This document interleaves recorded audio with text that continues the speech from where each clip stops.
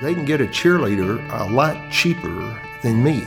All I'm looking for in deposition of the defendant is what it is I want to start my case with. It isn't about your war with that lawyer. It's about your war with injustice and your war for justice. And I'd say don't be worried about how you can maximize your fee in any one given deal. Think about your reputation long term.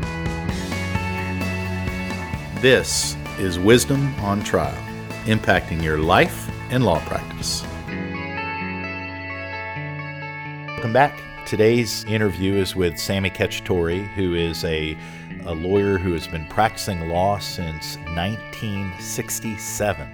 I first met Sammy when I was in college. I went to college same time as his son, and I've always been impressed by how generous he is with his time, with his resources, with his knowledge.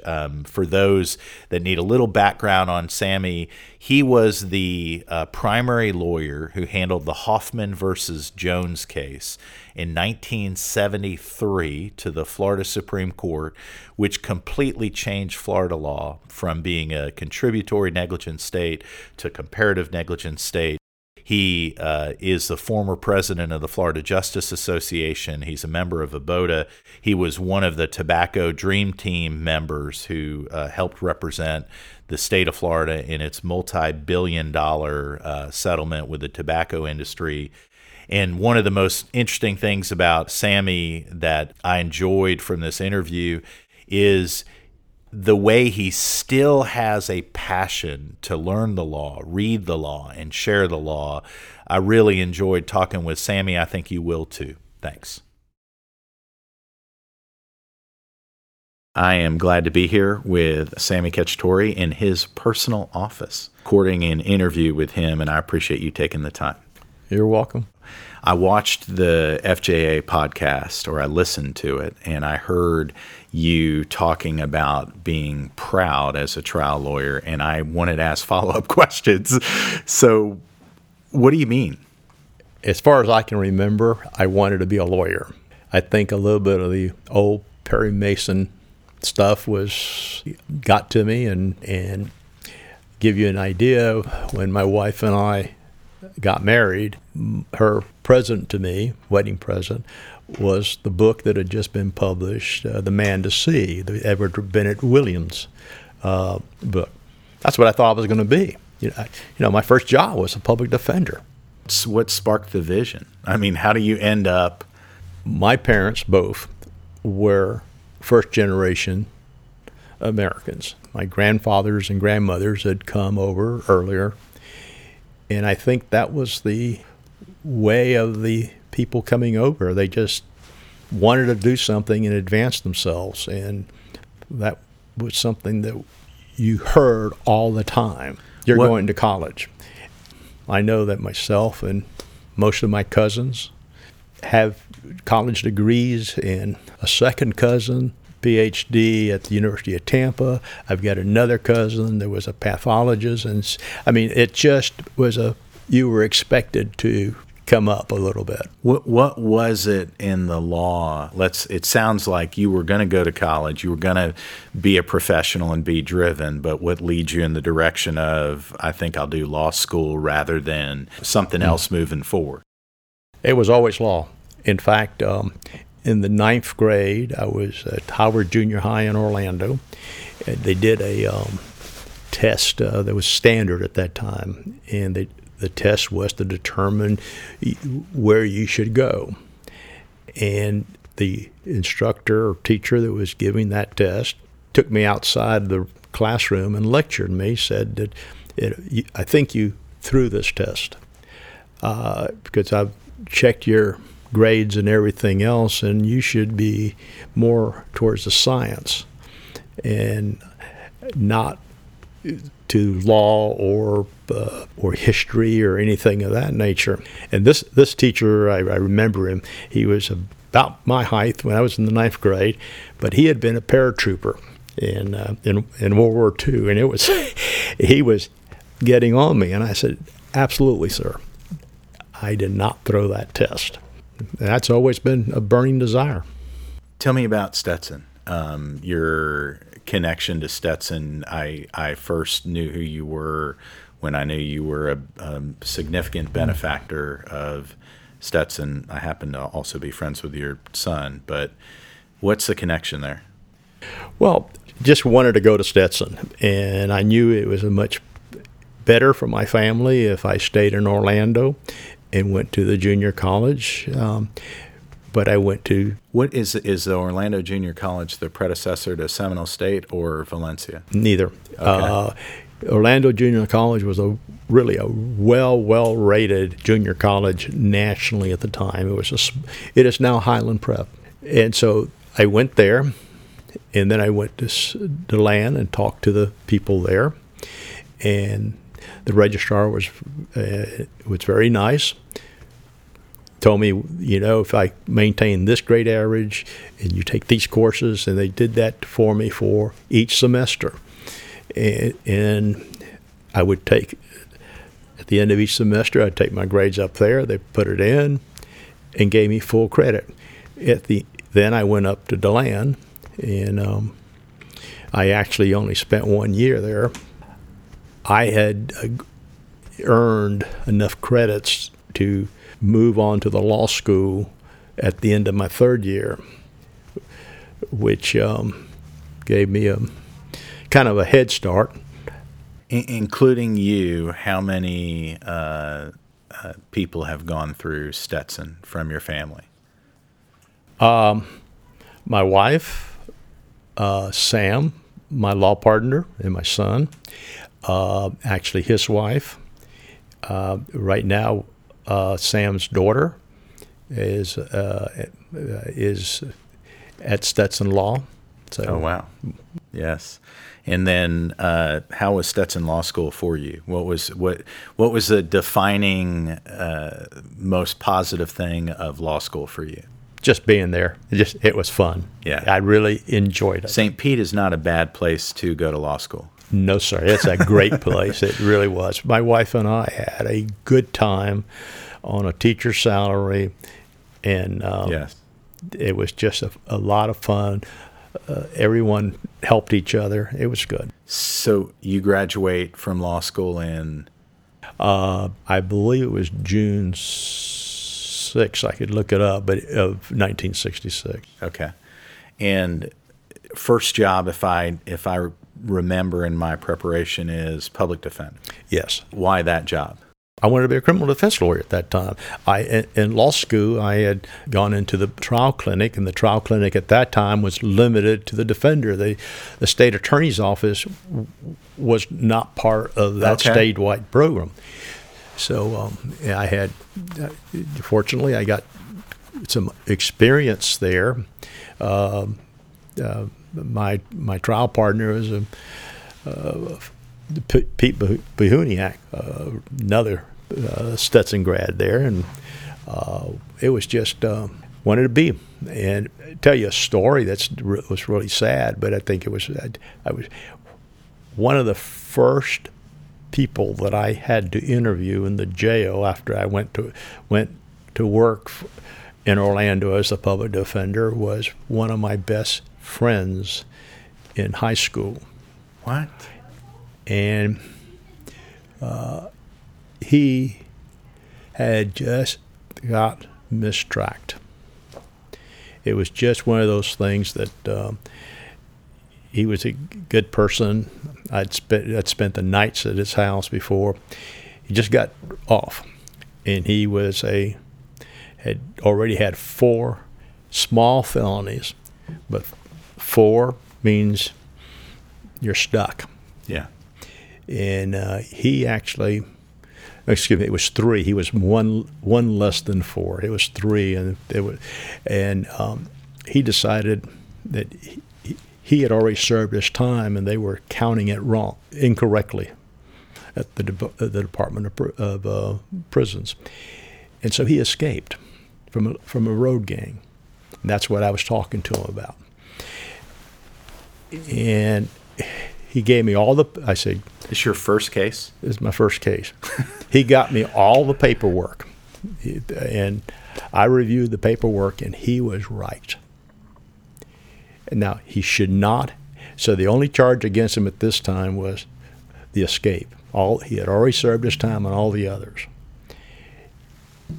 So I took that and sat down with the state attorney, and I said, he was right. Now, what I can do is refer this matter to or set him up with a private lawyer and bring a lawsuit against you for keeping him for the extra 9 months, and I don't remember the amount of time, but the extra time. Or you can drop this prosecution and there will be no civil lawsuit. We worked it out. My friend ended up changing his life, became a minister, and the last I know, and I've from time to time, Wow. heard from him. I haven't in the last several years, and I'm wondering if anything's happened to him. But he went to California and in a ministry and had just a good life. That's awesome. That's a pretty encouraging start to the practice of law. Yes, sir. I just hearing that story, I'm thinking you came out of the box fighting, and then I think you have taken on lots of fights, whether it's as the president of the FJA, which you were the president of the Florida Justice Association, which is more politics, and something you were part of the tobacco world that did the big giant Florida tobacco settlement. But you're also a trial lawyer. I mean, you try lots of cases. So if I can start in the trenches, what are some of the different fights that you've had over the years? Early on, I was fortunate. It was just myself working with Mr. Nance, and I got the advantage of we had a car blowout, brand new tires put on at Montgomery Wars, blows out. Spouse gets killed in a Corvair, and I'm the one that went up there to Firestone and watched them examine the tire and brought it back and sat with the experts and learned what I could about tires. How long of a lawyer had you been at that point? Ballpark. Well, that would have been, I came here in '67 to Melbourne with Booty. So that was probably 2 or 3 years after that. So you're like a third-year lawyer, yeah, with a products liability case, flying up to do inspections, drafting the complaint.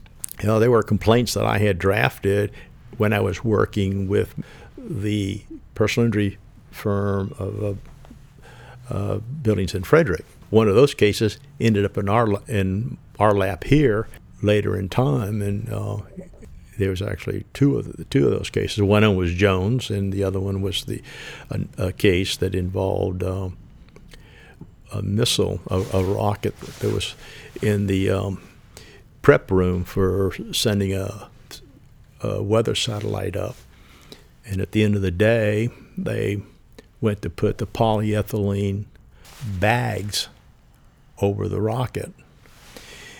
And that, if you think about it, when you're at home on a cold winter day and you feel the plastic on your suit or your shirts or something, and you hear the crinkle and the electricity, well, that's what happened, and it sent the electricity right down through the center of that rocket, and it ignited in that room.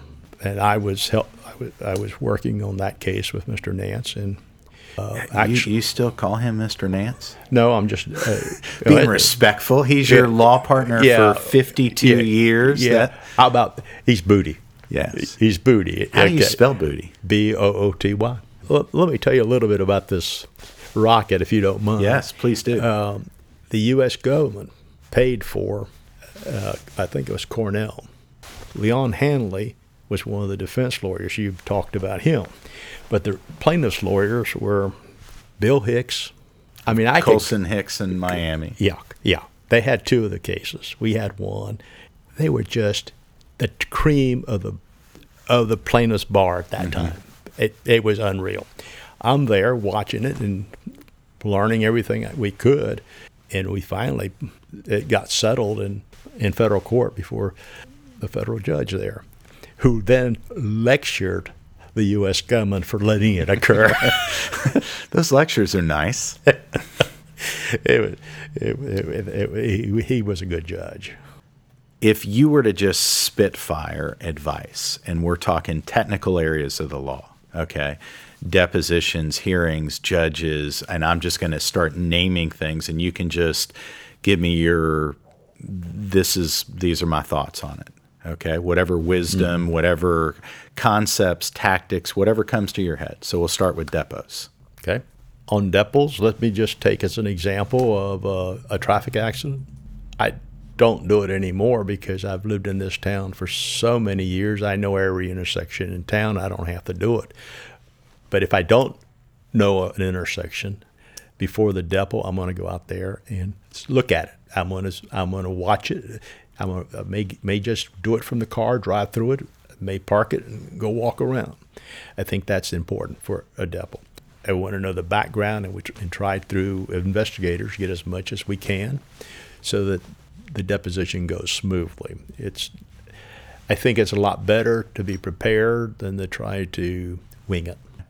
How about dealing with recalcitrant opposing counsel? Difficult, annoying, obnoxious opposing counsel. Don't let it get under your skin, which is hard to do. And when you start getting their responses to interrogatories and requests to produce and everything, just be sure, don't do a skimpy motion to compel. Be a lawyer and get a good motion and with good citations in it.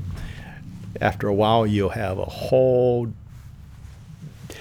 set of filing cabinets with these are the motions for this and the motions for that, and so it's the preparation that goes in it. Okay. Next up would be persuading the opposition, whoever is the opposition, whether it's the other lawyer, corporate client, whatever it is. Some you can't persuade, and you know that from experience, and don't even bother. The rest of the time is you can sit down with the opposition, set out your facts. If you've got a good rapport with the other person and he or she tells you something and you know from experience they're telling you the truth and you tell them the truth, you try to talk it out and see if you can work it out, that you can come to some agreement. But it's sometimes on our side we have a little bit more control over our client. On the defense side, some of them don't have the control that they really need. There's a small minority group that just want to be. I know the category you're talking about. Just do your job and don't push back on them, because all it's going to do is get them to do something more. Just you get it done. Persuading juries. They have to believe you. Let me.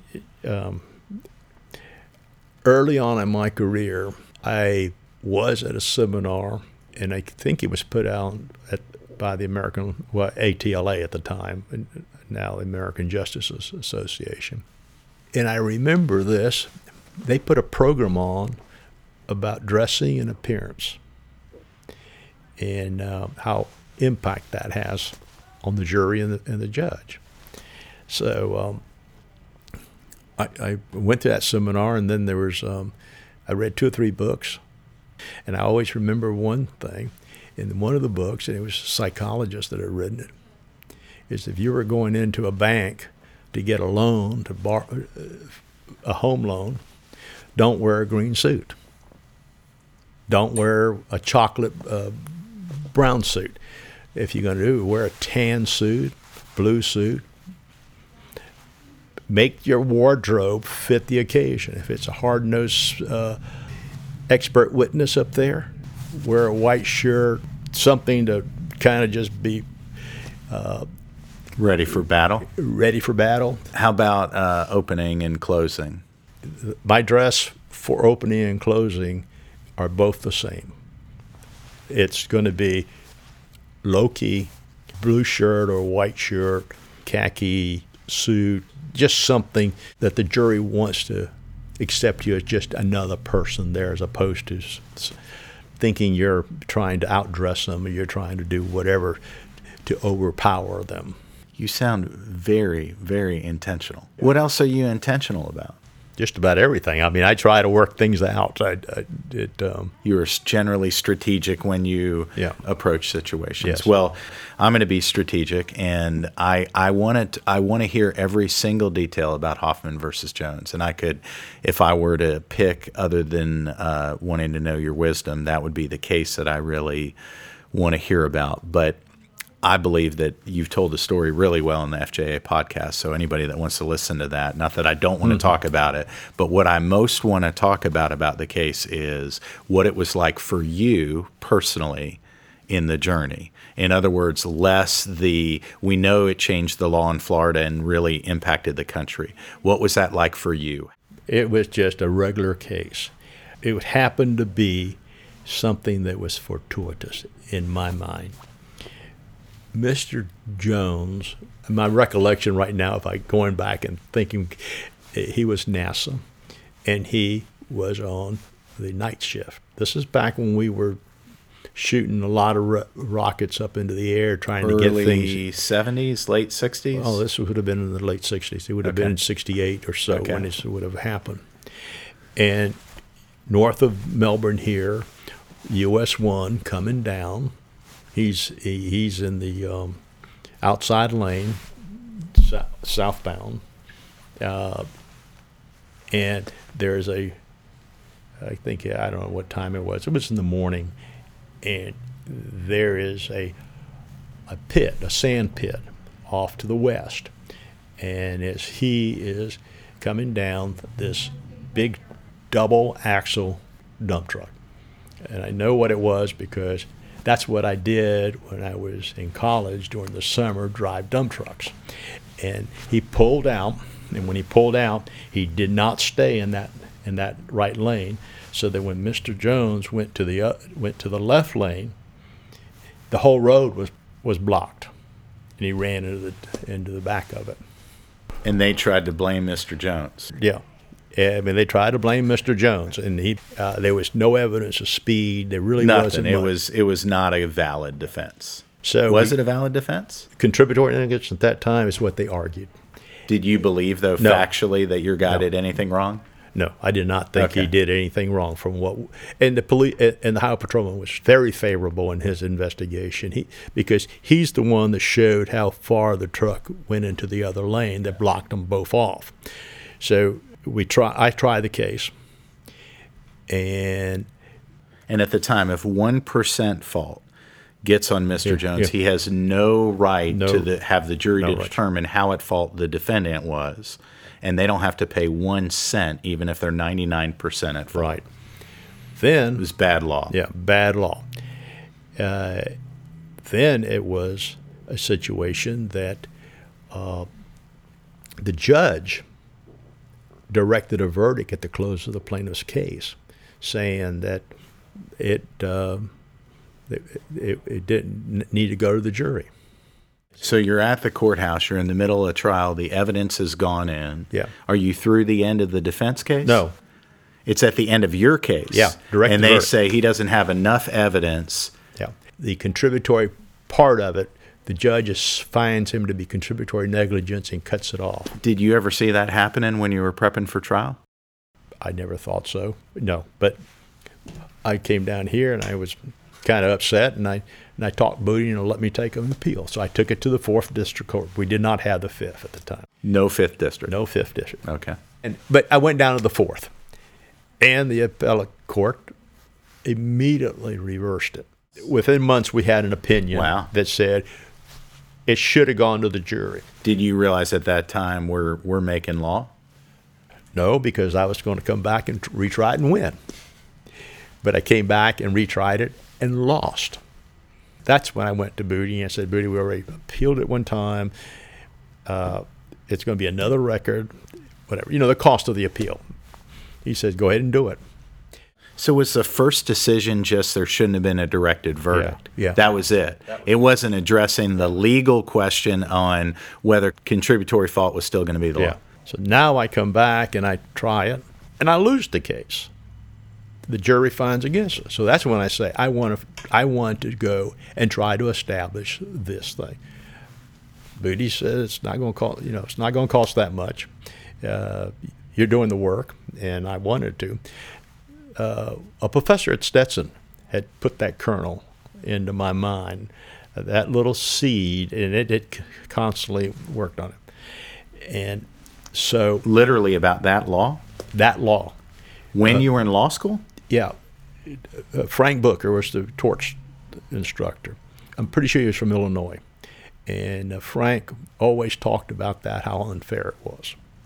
Illinois had passed a legislation, then the court had struck it down, and so I went all the way back to the case in England in 1809, I think it is, and I can tell you that's when the idea that recovery if you're partially at fault. Like Old English law. Yeah, Old English law.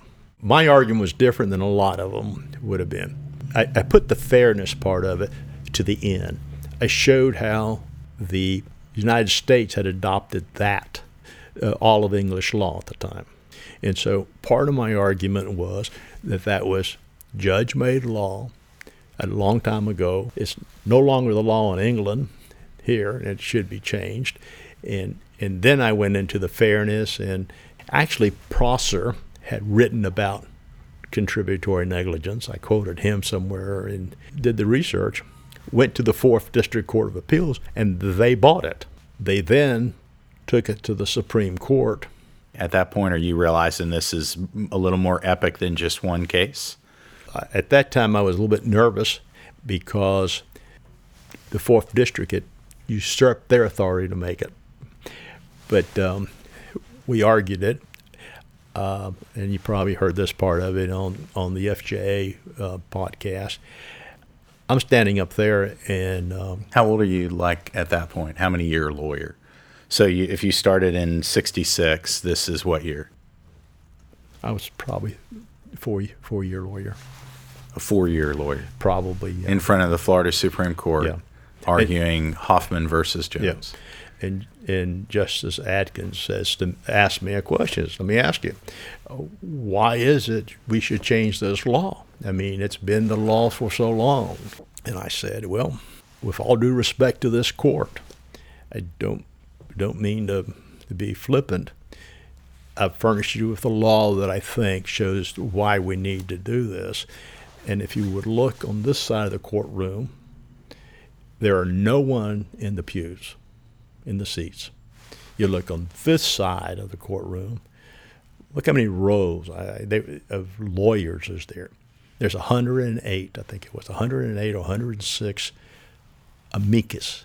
But by 106. Well, the thing is, it's not that many different. But I counted up all the railroad companies, all the trucking companies, and everything else that were involved. These are national. They cared. It was a very important issue to them. There was a national situation, corporate America, insurance companies. Who was fighting on behalf of the consumers, the people? Just me, me and Booty, and a man named Booty, and Justice Atkins says, I say fine.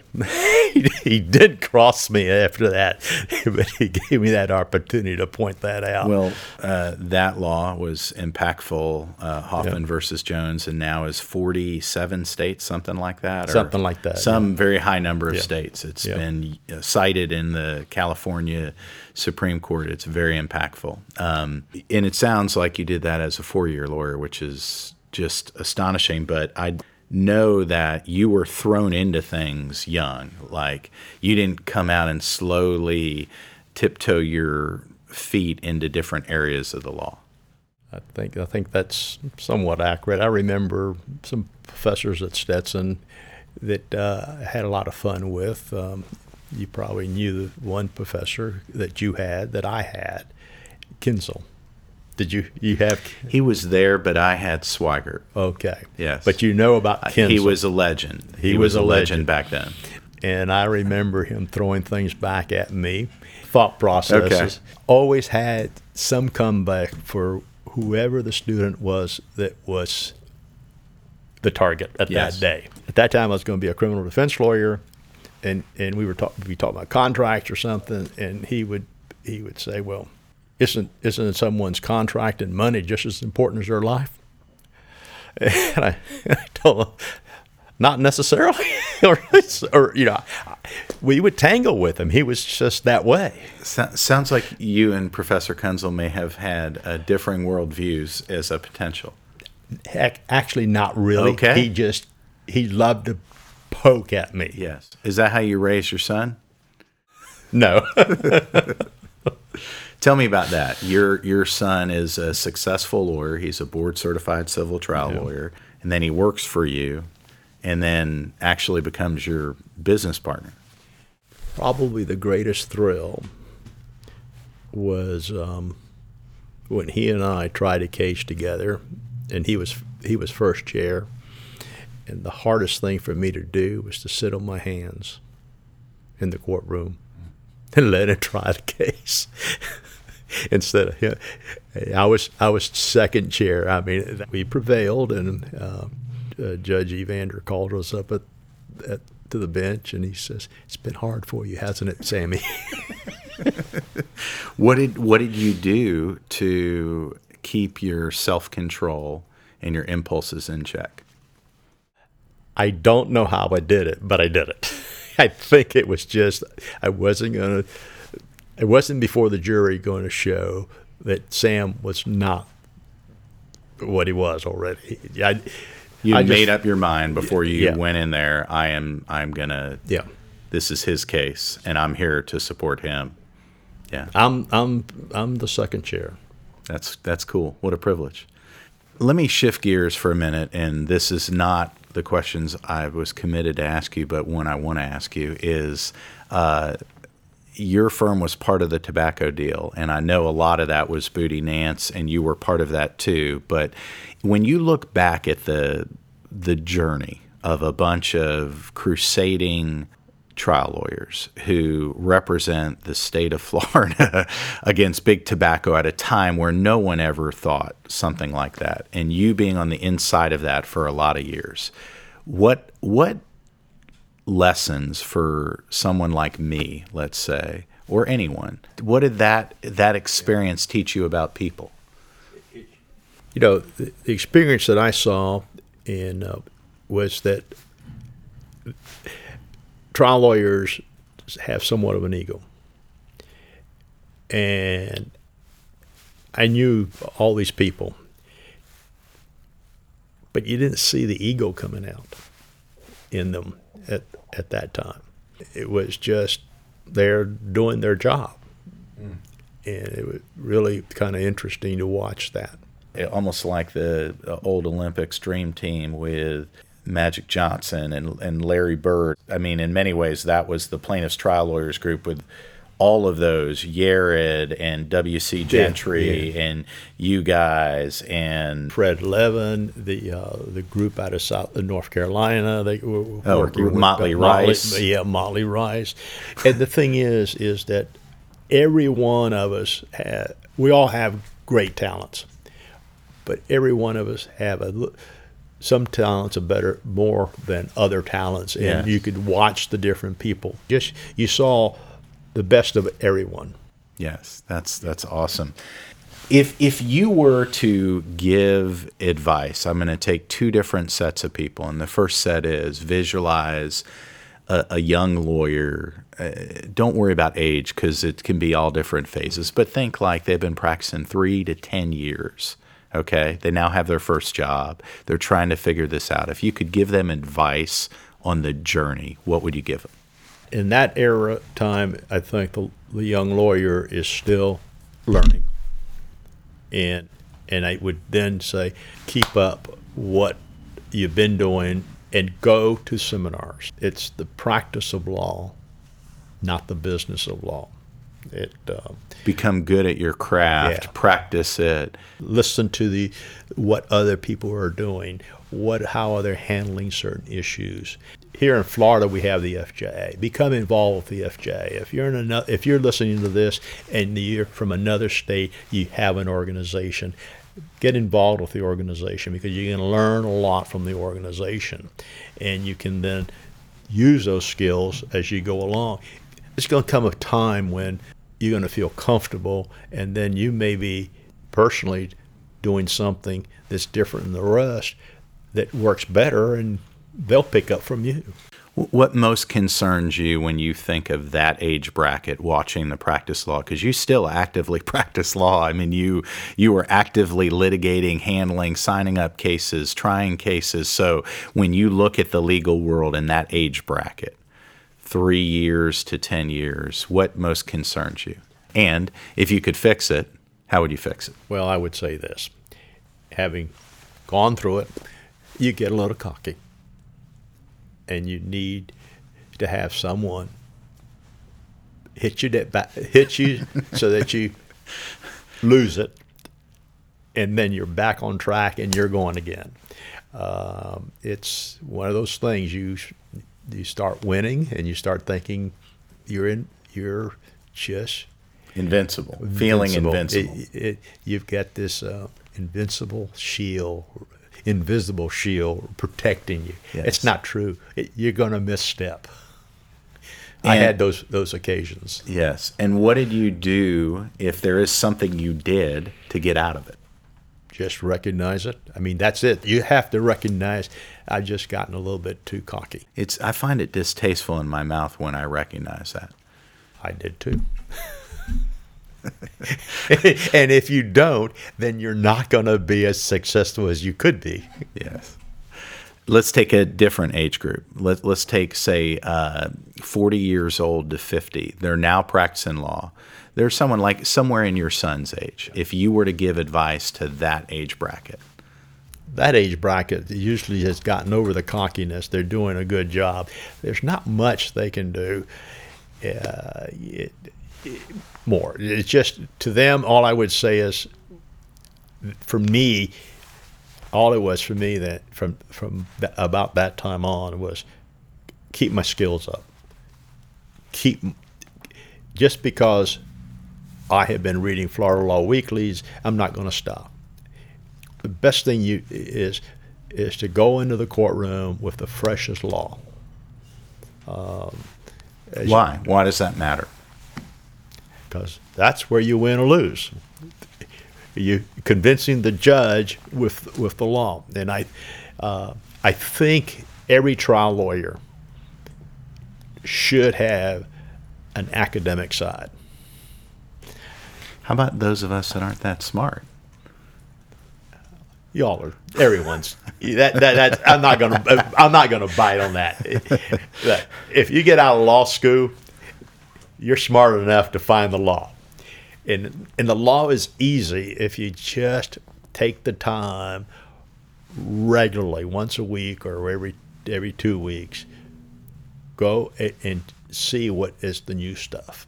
Either go to the FJA site that says that shows the cases that are coming out, or Florida Law Weekly. Look at that. What I hear is no excuses, man. That's right. That's right.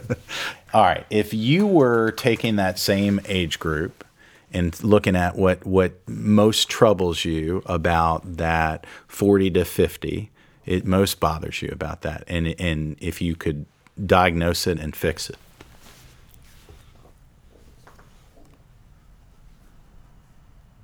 I think the only thing I would say is I see a lot in that age group start backing off of being involved with either the Florida Bar or FJA or stuff like that.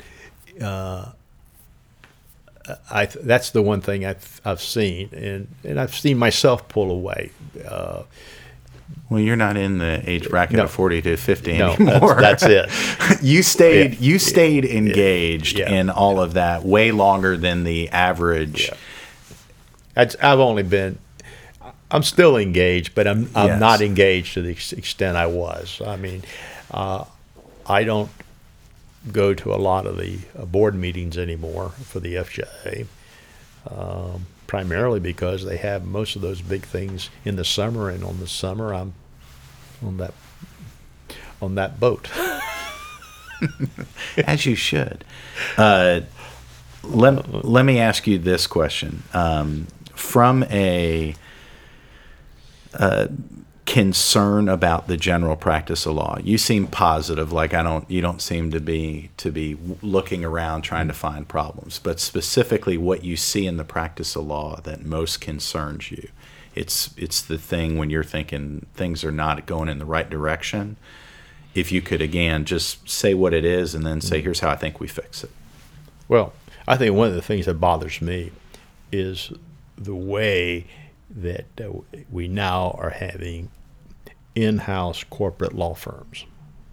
I just don't understand how the bar has allowed that to happen, where a corporate insurance company is going to have a division of lawyers, because then The conflicts of interest. the interest, that's just and they legal. It's like they parse the words and look for ways to rationalize something that, in the end, why it's a conflict of interest. It's a total conflict of interest, and that lawyer is in such a conflict situation. You need to tell a client, this is what needs to be done, but the person above me says this is what I've got to do. And it's until that's corrected, I think that to me is the thing that I see, because it's happening with the insurance industry. It's going to be happening in the corporate world, where the legal department of the corporation is no longer giving advice, but having to follow the instructions of the board. Let me shift gears a little bit, and I'm talking real life experiences I've had, you've had. What if you have invested a lot of time, money, and resources, and now you have a client where you're feeling a break? You want closure for them, or you believe there's something in their best interest, and they're acting against their own best interest in the way they're interacting with you, in the advice they're giving to you. You know, I try to work with them on that. I also try when if by chance we can get into a mediation, I would work at getting a definitely good mediator, one that I would think thinks like I do, wants to help. Just one of the mediators that are really good, and let them know the issue, because good mediators of that caliber will honor the conversation and not do something that would put the lawyer in the bind.